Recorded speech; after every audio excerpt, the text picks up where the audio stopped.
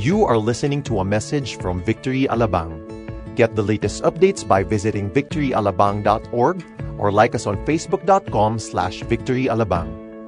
Before po ako mag-start, I just want to show some examples po, some updates. Ano po ba yung nangyayari sa ating campuses? Meron po tayong mga picture dyan. Well, actually, ito pong picture na yan, yung 4 na picture po na yan, ay ang ating mga, hindi lang po isa, pero mga youth services na nangyayari every Friday sa student center po natin sa bayan po sa may Muntinlupa. And also the Saturday, we have 2 Saturday services po dito sa festival and also dun po sa may student center din natin. And also, first time ever, may youth service po tayo sa Acacia every Sunday. Naniniwala po ba kayo that God is really doing something good in the lives of the next generation? Na even Sunday, ayaw po paawat, may youth service pa rin po tayo. And also, this is what's happening to our campuses as of today. Ayan, ito po yung isa mga taga-Munsay po yan, dito sa uppermost right. And also MNHS, PMMS, Southville, even international schools.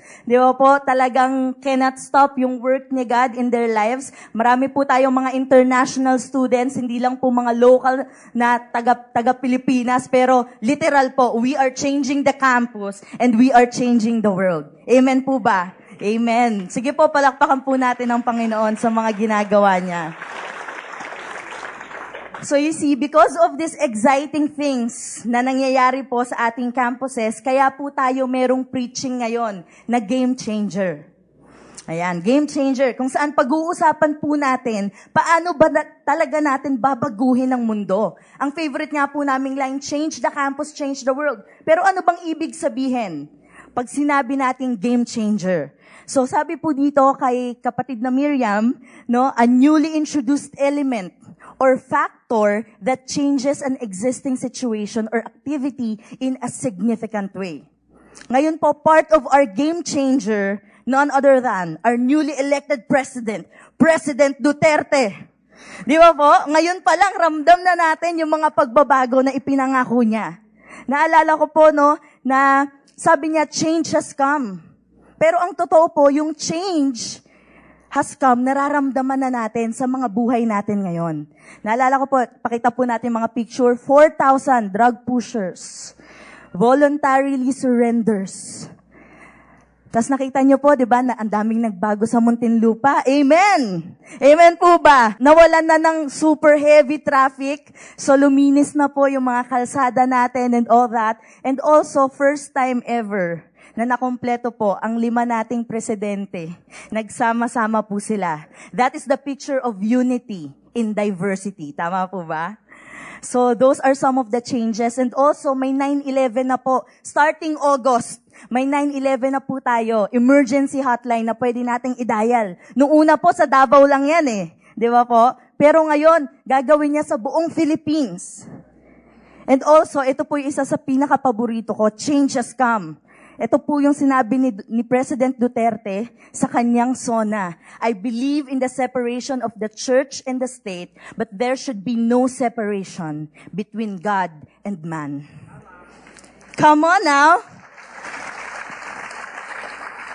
That is God Himself revealing Himself to our President. And the future is indeed bright. You see, change, nothing is permanent but change. Tama po ba? Hindi lang nationally, in our government, may pagbabago. Minsan po sa personal nating buhay, marami ring pagbabago. Sa mga parents po dito, yung mga anak nyo po, habang lumalaki, habang baby, nag-elementary, lagi nyo pong nakikita sa mga bahay nyo. Tama po ba? Pero pag nag-high school na sila, nag-college na sila, bihira nyo na lang pong makita at makausap. Para po may mga sarili ng buhay. Because sa buhay din po nila, there are changes. Di ba po? And also, doon naman po sa mga singles. Change of career. Lilipat ng trabaho, lilipat ng bagong boss. Change of career. Or minsan naman, change of heart. Nung una, hindi makapag-move on. Pero ngayon, kaya nang sabihin, mag-move on na ako. Changes. Change is permanent in our lives. Also, New Year's resolution. Sino na po ba dito nakapagsabi, mag-gym na ako this year? Ako po kasi nasabi ko po yun, pero hindi ko rin nagawa. Halata naman po, di ba? New Year's resolution.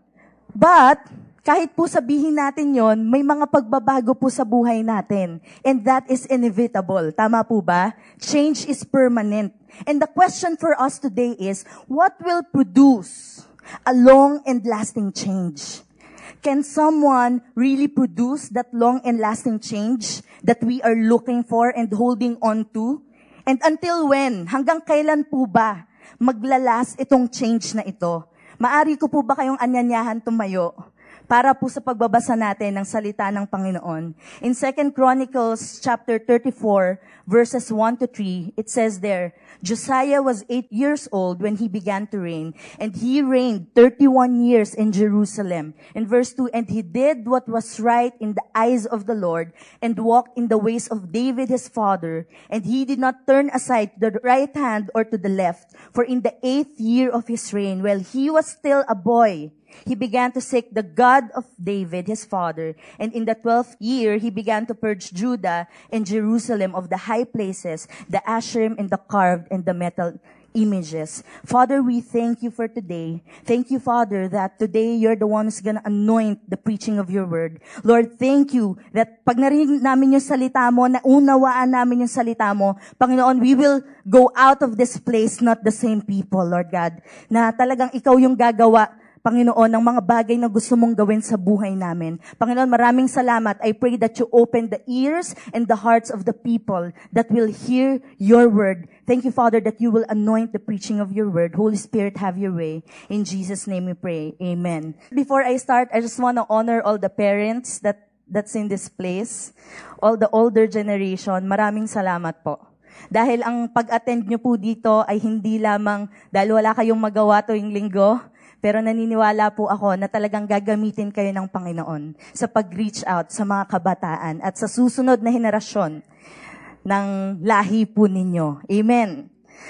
Para po mas maunawaan natin, ano po ba talaga yung nangyari dito before natin malaman yung buhay ni Josiah, kailangan po muna nating balikan. Ano po ba yung nangyari dun sa mga ninuno niya?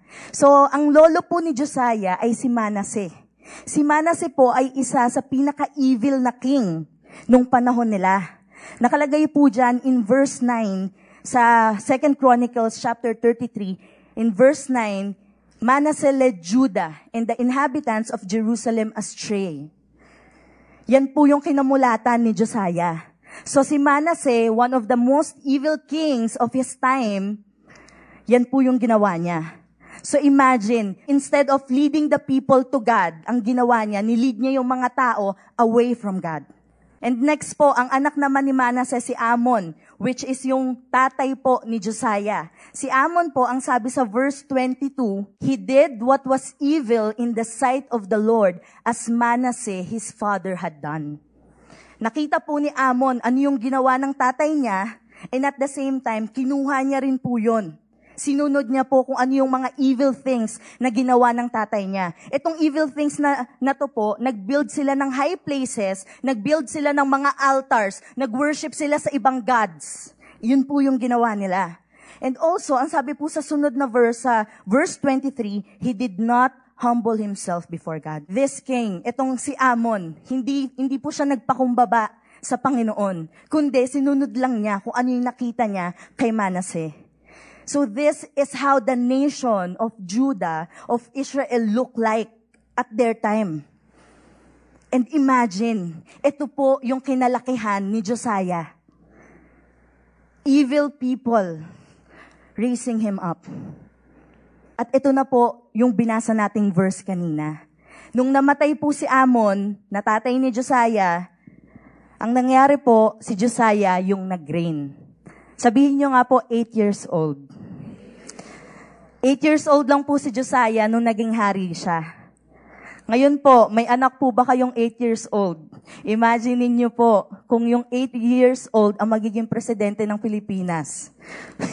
Susunod po kaya tayo sa mga sasabihin niya?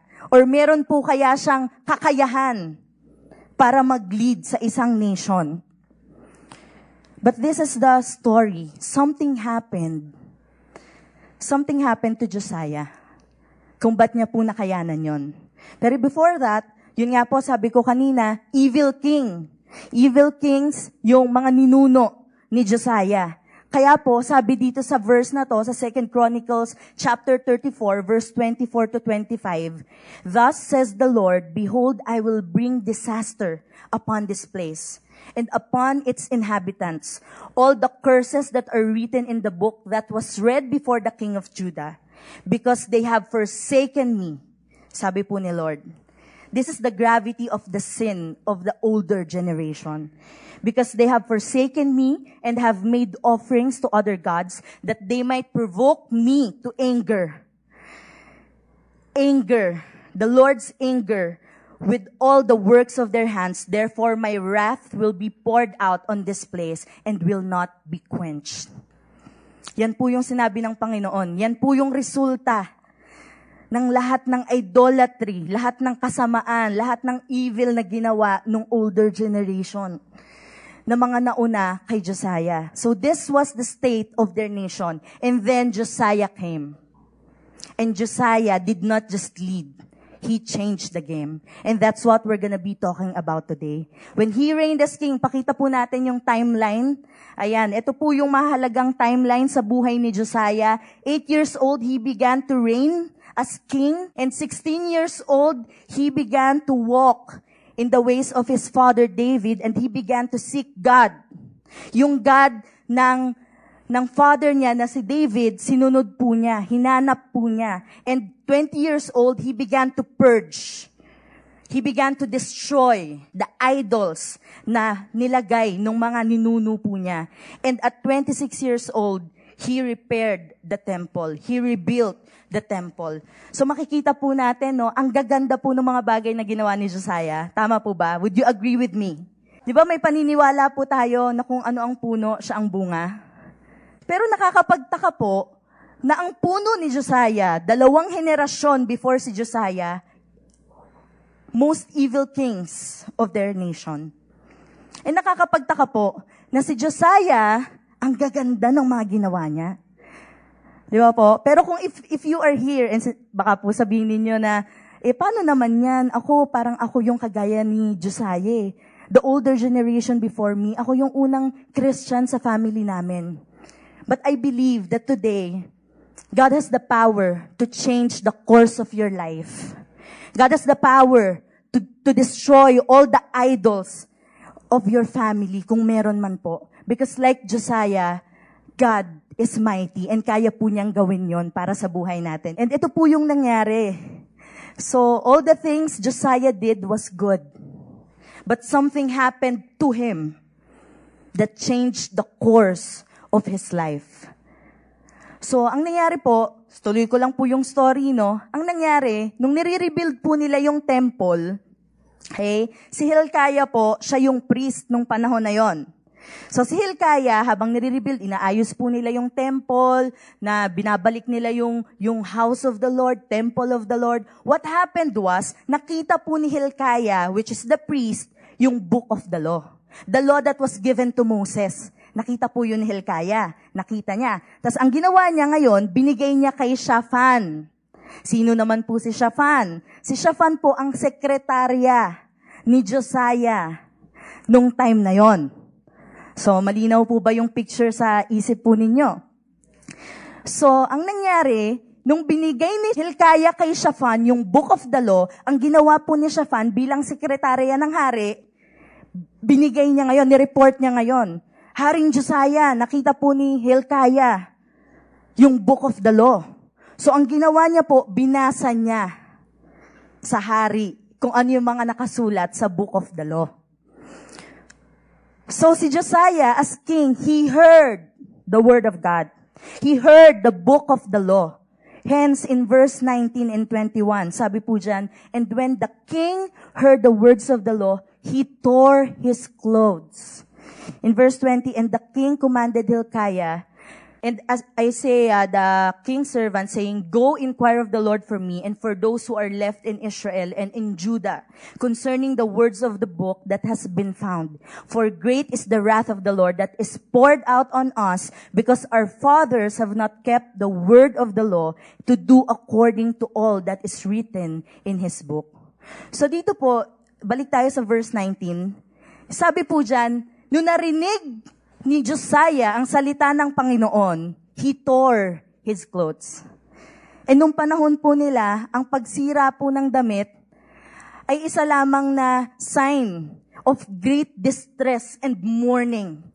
And dito po sa verse na to, while he was doing all the good stuff, while he was obeying God, while he was doing everything for God, and he heard the law, and there was great anguish. There was great sorrow in his heart. Why? Because the word of the law made him realize that even though he was doing all the good stuff, he is still a sinner.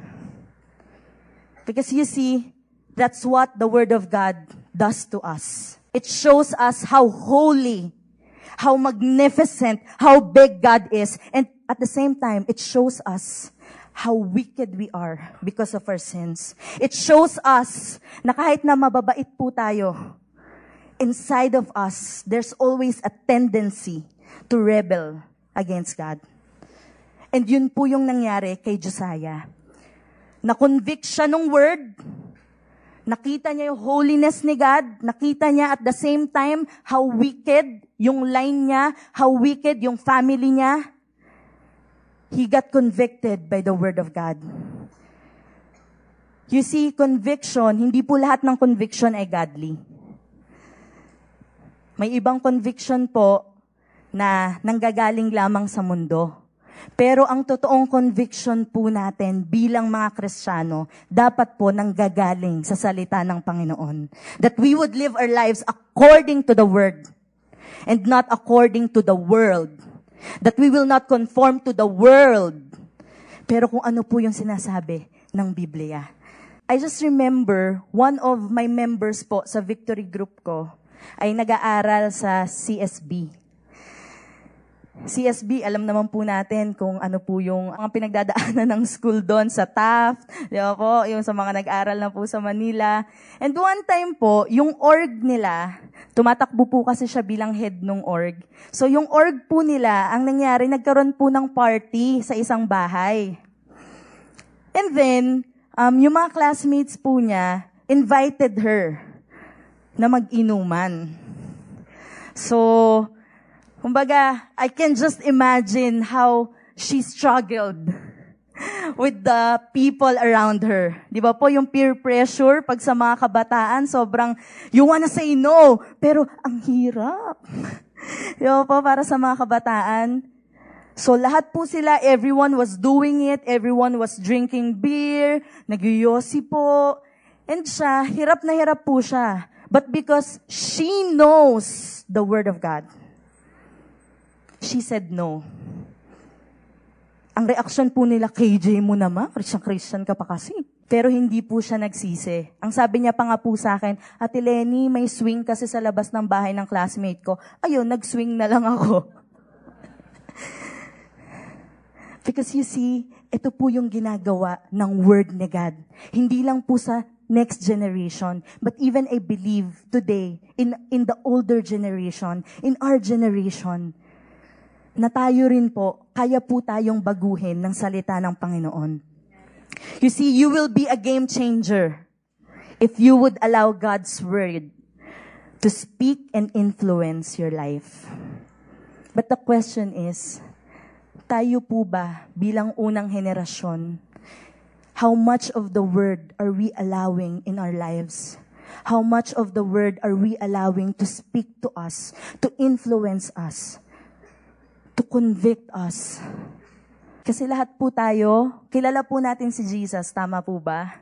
As a Christian nation, Di ba, makikita po natin, may mga cross pa nga po si Jesus kung saan-saan. Unlike po yung ibang nation na talagang wala po silang ka-idea. Sino ba yung Jesus na yan? Tayo po, kilala natin si Jesus. Naririnig na natin si Jesus. But until we encounter Jesus in our lives, until we encounter and understand and apply the Word in our lives, the change that we will see, hindi po magtatagal yon.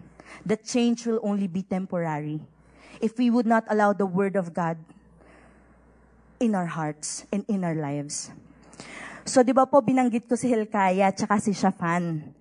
You know, while we are still talking about the next generation, kayo po, bilang unang henerasyon, bilang older generation, you have a role to play. Because in this story, Josiah was the one who changed the game. He changed the culture. Yung mga tao that was doing evil, kinuha niya, binalik niya kay God. But he did not do it alone. God used Hilkiah and Shaphan para marinig ni Josiah yung salita ng Panginoon. And naniniwala ako, bilang kayo yung mga naunang henerasyon, that God will use you to point the next generation to Jesus Christ. Na you are still part of the game. Sabihin nyo nga po sa katabi nyo, you are part of the game. You are still in the game. Tama po ba? Kahit po minsan masakit na yung mga tuhod ninyo. Di ba po, nahihirapan na kayo maglakad. Pero sabi po ng Panginoon, you are still in the game. The game is not yet over. I have great plans for you that I'm gonna use you for the next generation. You see, that's the gravity of your role as the older generation. And I know that God will use you mightily. But the question is it enough? When we encounter the Word of God, when we get convicted by the Word of God, is it enough? Because you see, when we encounter the Word of God, it should be translated in the way we live our lives every single day. It should show us the commitment to the Word. We should show our commitment to the Word of God. And every day, it's a constant effort to do that. So going back in the story in verse 31 and 32, and the king, Josiah, stood in his place and made a covenant before the Lord to walk after the Lord and to keep his commandments and his testimonies and his statutes with all his heart and all his soul, to perform the words of the covenant that were written in this book. In verse 32, then he made all who were present in Jerusalem and in Benjamin join in it. And the inhabitants of Jerusalem did according to the covenant of God, the God of their fathers. You see, understanding the Word of God and applying it in our lives, magkaiba po yun. Magkaiba po na naintindihan lang natin at iba po na isinapuso natin. Kung ano man po yung sinasabi sa atin ng Panginoon, ipinaintindi sa atin ng Panginoon, it should be translated in the way we live our lives. Pero paano ba natin ipapakita yung commitment natin sa salita ng Panginoon? Sa mga parents po dito, nakikita po ba ng mga anak ninyo kung sino talaga si Jesus, the God that you are worshiping? Nakilala na rin po ba nila si Jesus because you are living out the Word of God? Naniniwala po ako na sa mga parents, it's very important that you provide financial security. Even, di ba, we are so concerned with the affairs of our, yung mga anak po natin. Physically, emotionally, nandyan po kayo eh. Pag broken-hearted po yung mga anak nyo, anak, tara, Jollibee tayo. Ililibre kita, ice cream lang katapat niyan. Di ba po? Andun kayo eh, sa milestones ng buhay ng mga anak ninyo. I believe that's not bad. That's good, in fact. God has called you to do that. God has called you to be there physically, emotionally, psychologically, para po sa mga anak ninyo. But I believe that as parents, you should also be involved in the spiritual growth of your children. Na kayo po mismo yung magtuturo sa kanila ng ways of the Lord. Madalas po sa atin, dito sa nation natin, yung mga nanay po yung madalas na mag-invite sa church. Tama po ba? O anak, gising na, gising na.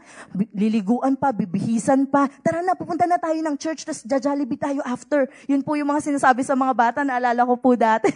Excited po ako mag-Jollibee, kaya sumasama po ako kay mama mag-church. But how about the fathers? The fathers were given such a great task by the Lord to lead your families to Christ. So I hope and pray po that today, that we would really embrace the calling of God in our lives as the older generation, na gawin po natin kung ano yung gusto ng Panginoon, and we live out the Word of God. You see, at the end of the day, our goal as parents, your goal as parents is not just to raise a generation of well-mannered children. Hindi lang po yung mga nagpopo at opo ang palalakihin nyo. But you are called by God to raise a godly generation. A generation who has the fear of the Lord, who will walk in His ways, who will follow Him, who will not compromise in any given situation. Kahit na po may peer pressure na binibigay yung mundo sa kanila. That is the gravity of your role as the older generation. And whether you like it or not, para po sa mga singles naman ito, sa mga singles na wala pa pong mga anak, meron po tayong mga pamangkin, meron pong anak yung mga kapatid natin, or may mas mga bata pa po sa atin, that are looking at us. And tinitignan po nila yung buhay natin. And at the same time, kung ano po yung nakikita nila, yun po yung ginagaya nila. So whether we like it or not, our lives will be an influence to the people, younger people, looking at us. Whether gusto po natin or ayaw natin na may sumunod sa atin, may influence po ng buhay natin ang buhay nila. And in this story, sabi po dito, dun sa verse 2, si Josiah, he walked in the ways of his father, David. Ang father po, in-identify po siya ng Bible na ang father niya ay si David because of the righteousness in his life. And alam niyo po ba kung ilang taon mula kay David hanggang kay Josiah? 330 years. Hindi pa siguro alam ni David na yung buhay niya would matter and would make an impact to the next generation. But it did. So if you are discipling your children, if you are discipling sa campuses, kung teachers po kayo, nandito kayo, if you have the platform to reach out to the next generation, at kahit po wala tayong makita na pagbabago, the truth of the matter is, at some point in their lives, they would be influenced by how we lived our lives. So I pray that today, we would really bear it in our hearts. We would allow the calling of God to really consume us. Na ang pagiging Kristiyano po natin ay hindi lamang po tuwing Sunday, 9 a.m. service, but it is 24/7.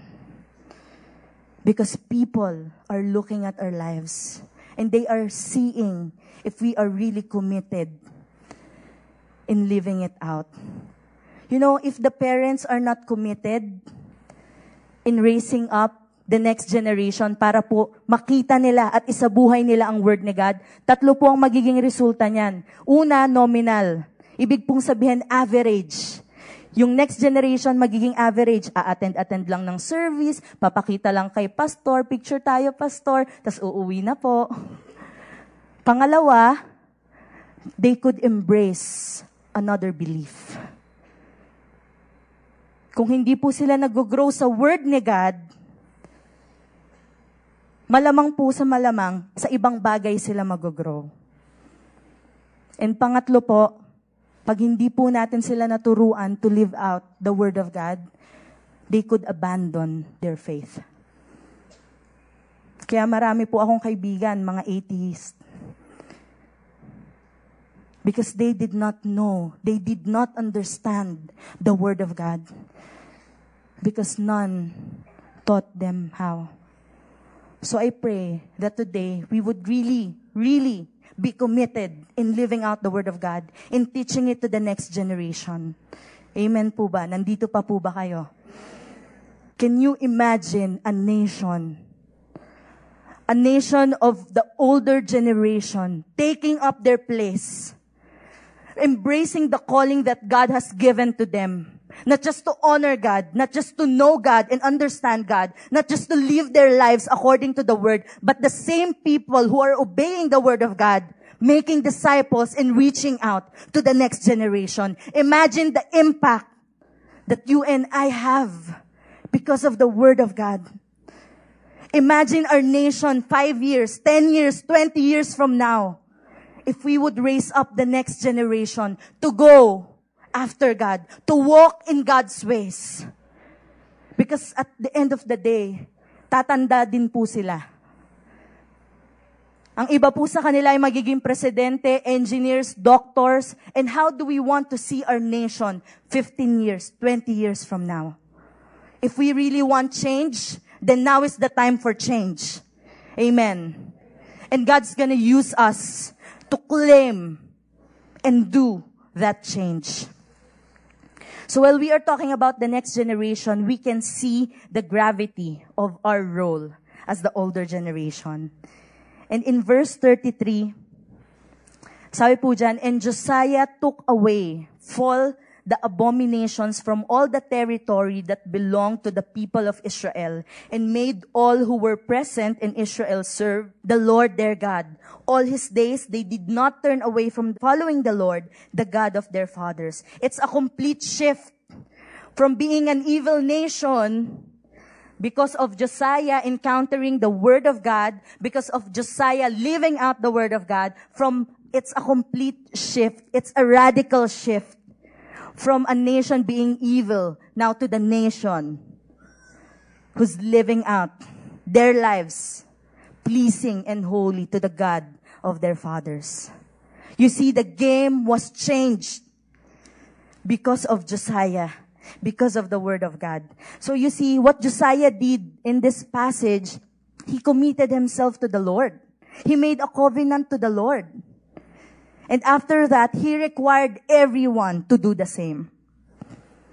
And you see, Josiah consecrated himself for the Lord. And after that, he consecrated his people for the Lord. Ano po ba ibig sabihin ng consecration?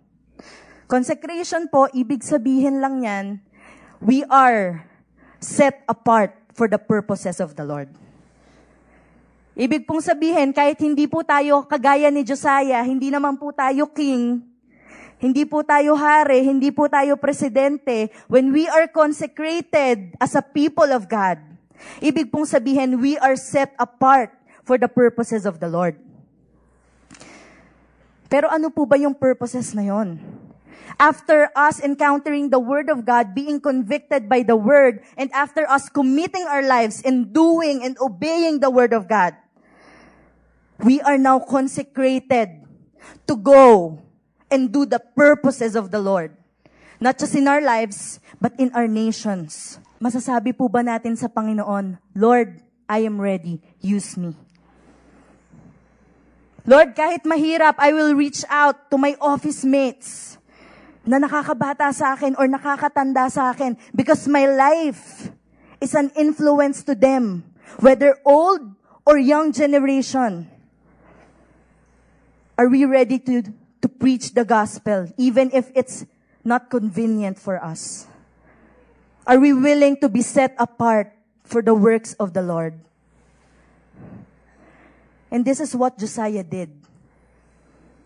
He consecrated himself to the Lord.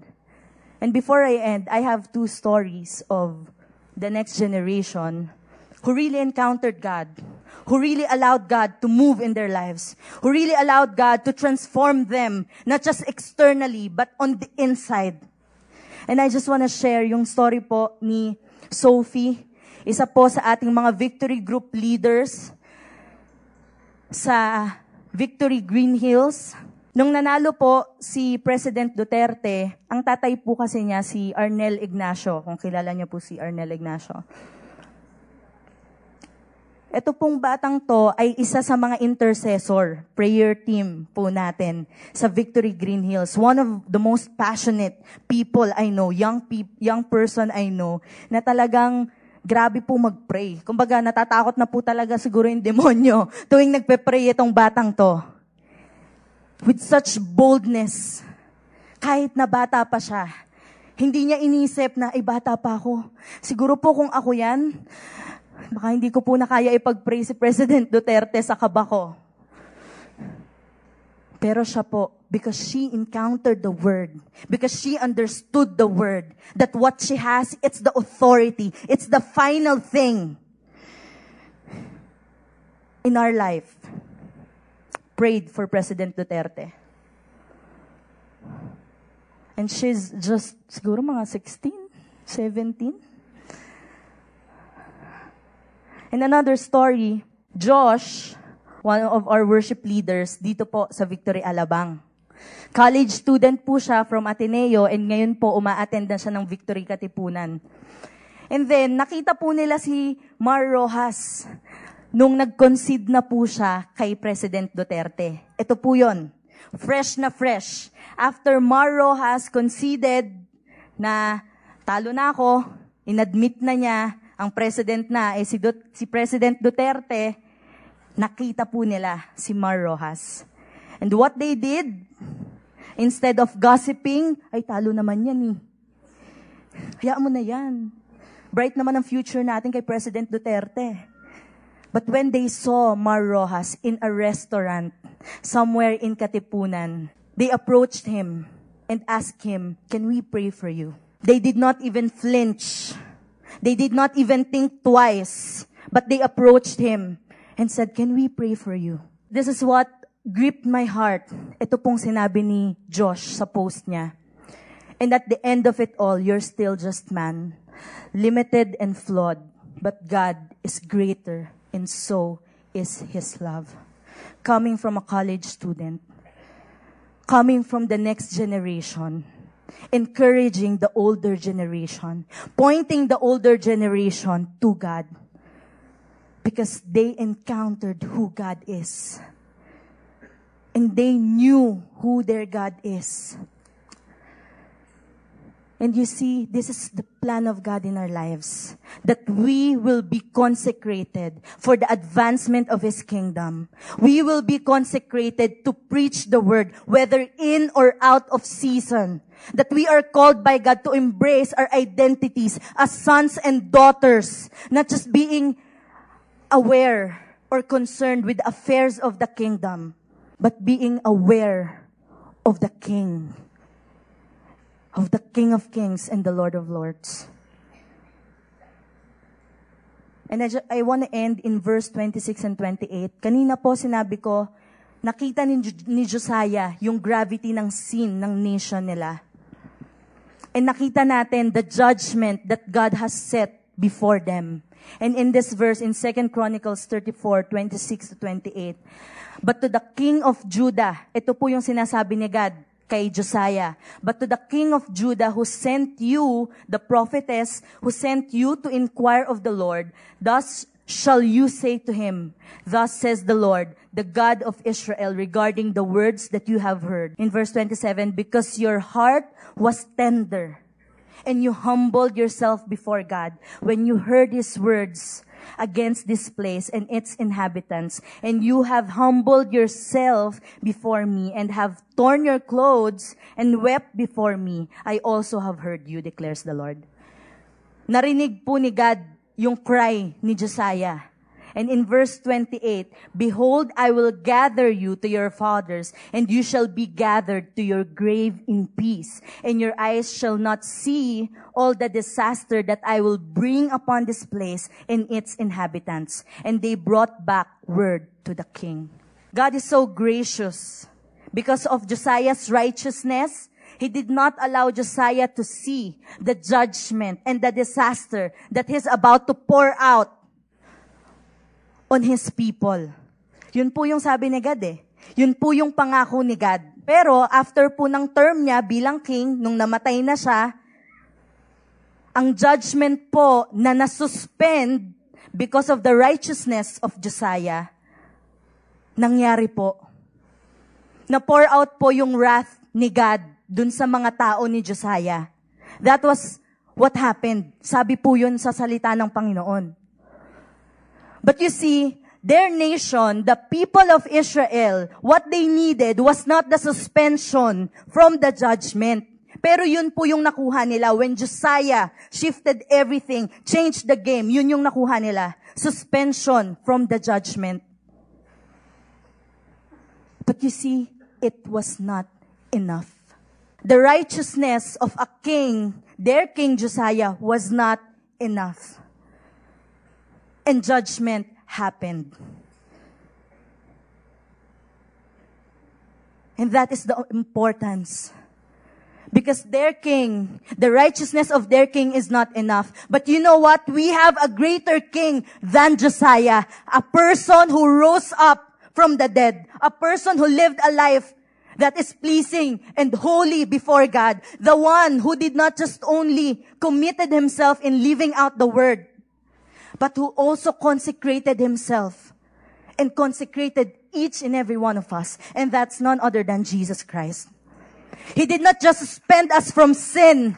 He redeemed us from sin. And he's not only convicted by the word. Because you see in John 1:14, and the word became flesh. And he dwelt among us, and we have seen his glory. Glory as the one, the only Son from the Father, full of grace and truth. He is the Word himself. And what he did, because of his righteousness, it's not just a temporary change. The righteousness and the change that Jesus has purchased for us is eternal. It does not end. That's what happened on the cross. That's what happened for you and for me.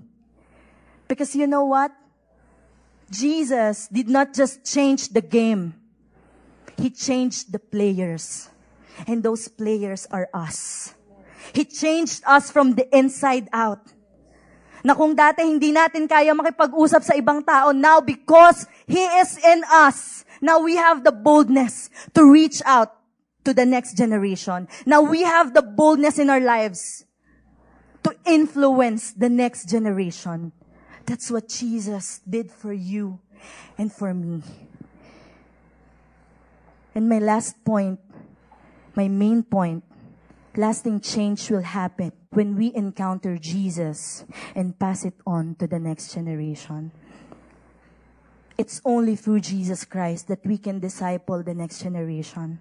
It's only through Jesus Christ that we can live our lives holy and pleasing to God as His sons and His daughters. Because yun nga po, sabi ko po sa inyo, sa mga parents, malaki po ang inyong part, ang inyong role to disciple the next generation. If you are here, and like Josiah, you want to encounter the Word of God. You want to have godly convictions through the Word of God. You want not just to understand the Word, but to live out the Word. Even in your own families, or even in your workplace. If you are here and like Josiah, you want to know God in a deeper way through His Word. And not just here in the service. Hindi lang kwento-kwento ng ibang tao. Would you raise up your hand? If you are here and you want to live out the Word of God, salamat po sa mga kamay na yan. Nakikita po kayo ng Panginoon. Father, thank you for those hands that are being raised today. Thank you, Lord, for the humility, the tender-heartedness that you have given to them.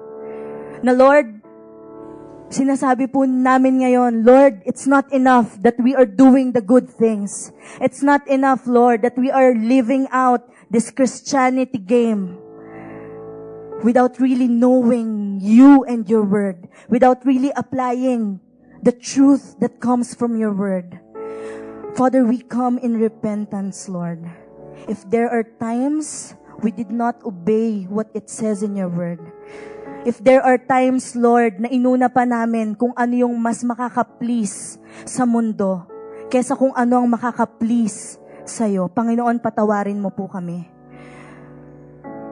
Lord, we declare right now, we realize the gravity of our sins and our wickedness, that every day it's a choice, Father, to live life according to your word. Father, strengthen us. Father, give us the ability and the grace and the wisdom that comes from your word. Give us the ability, Lord, to live life according to your word. That we will not flinch kung ano man yung sasabihin ng mundo sa amin. But as one family, as one body united in Christ, that we will have this conviction, Lord, that we will say no to sin, that we will say no to the world, and we would say yes to you, God. Father, thank you. I pray, Lord, that you pour out the forgiveness that you have set for your children. That like Josiah, you can change the course of their lives, their families' lives, Lord God. And even, Lord, this nation, God, will be changed because the people that you have called to live your word will rise up and take their place, Lord God. And they will not be afraid because you are with us. So, Father, thank you. We worship you in Jesus' name. Pwede nyo na pong ibaba yung mga kamay nyo. If you are a parent here, and you are deciding today, God, I want you to use me in the life of the next generation, in the lives of my children. Pwede nyo po bang itaas yung mga kamay nyo? If you want to be used by God to make an impact and a difference in the life of the next generation.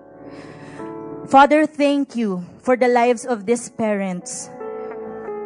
Thank you, Father, that they are here in this place. It's not an accident why they are here.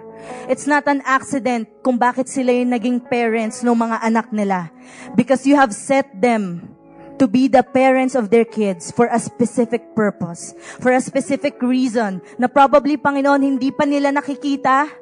But Lord, it's gonna happen. Your purposes for their sons and children will happen in your perfect timing. That, Lord, I pray that whenever, Lord, pinanghihinaan sila ng loob, na hindi sila nakakakita ng changes sa buhay ng mga anak nila, Lord, remind them that they are not the ones who will change their children.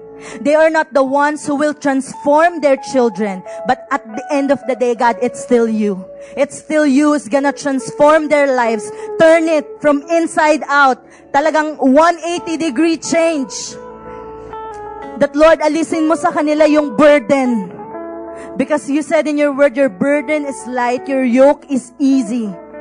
That they would live their lives according to the word, and hindi sila mababurden to follow the word. Because you will strengthen them. You will give them the grace to do so. And their lives will be a living testimony that there is a God in heaven who went down here on earth just to purchase us, just to change us. So allow them, Lord, that their lives will be a testimony of who you are. In Jesus' name, amen and amen.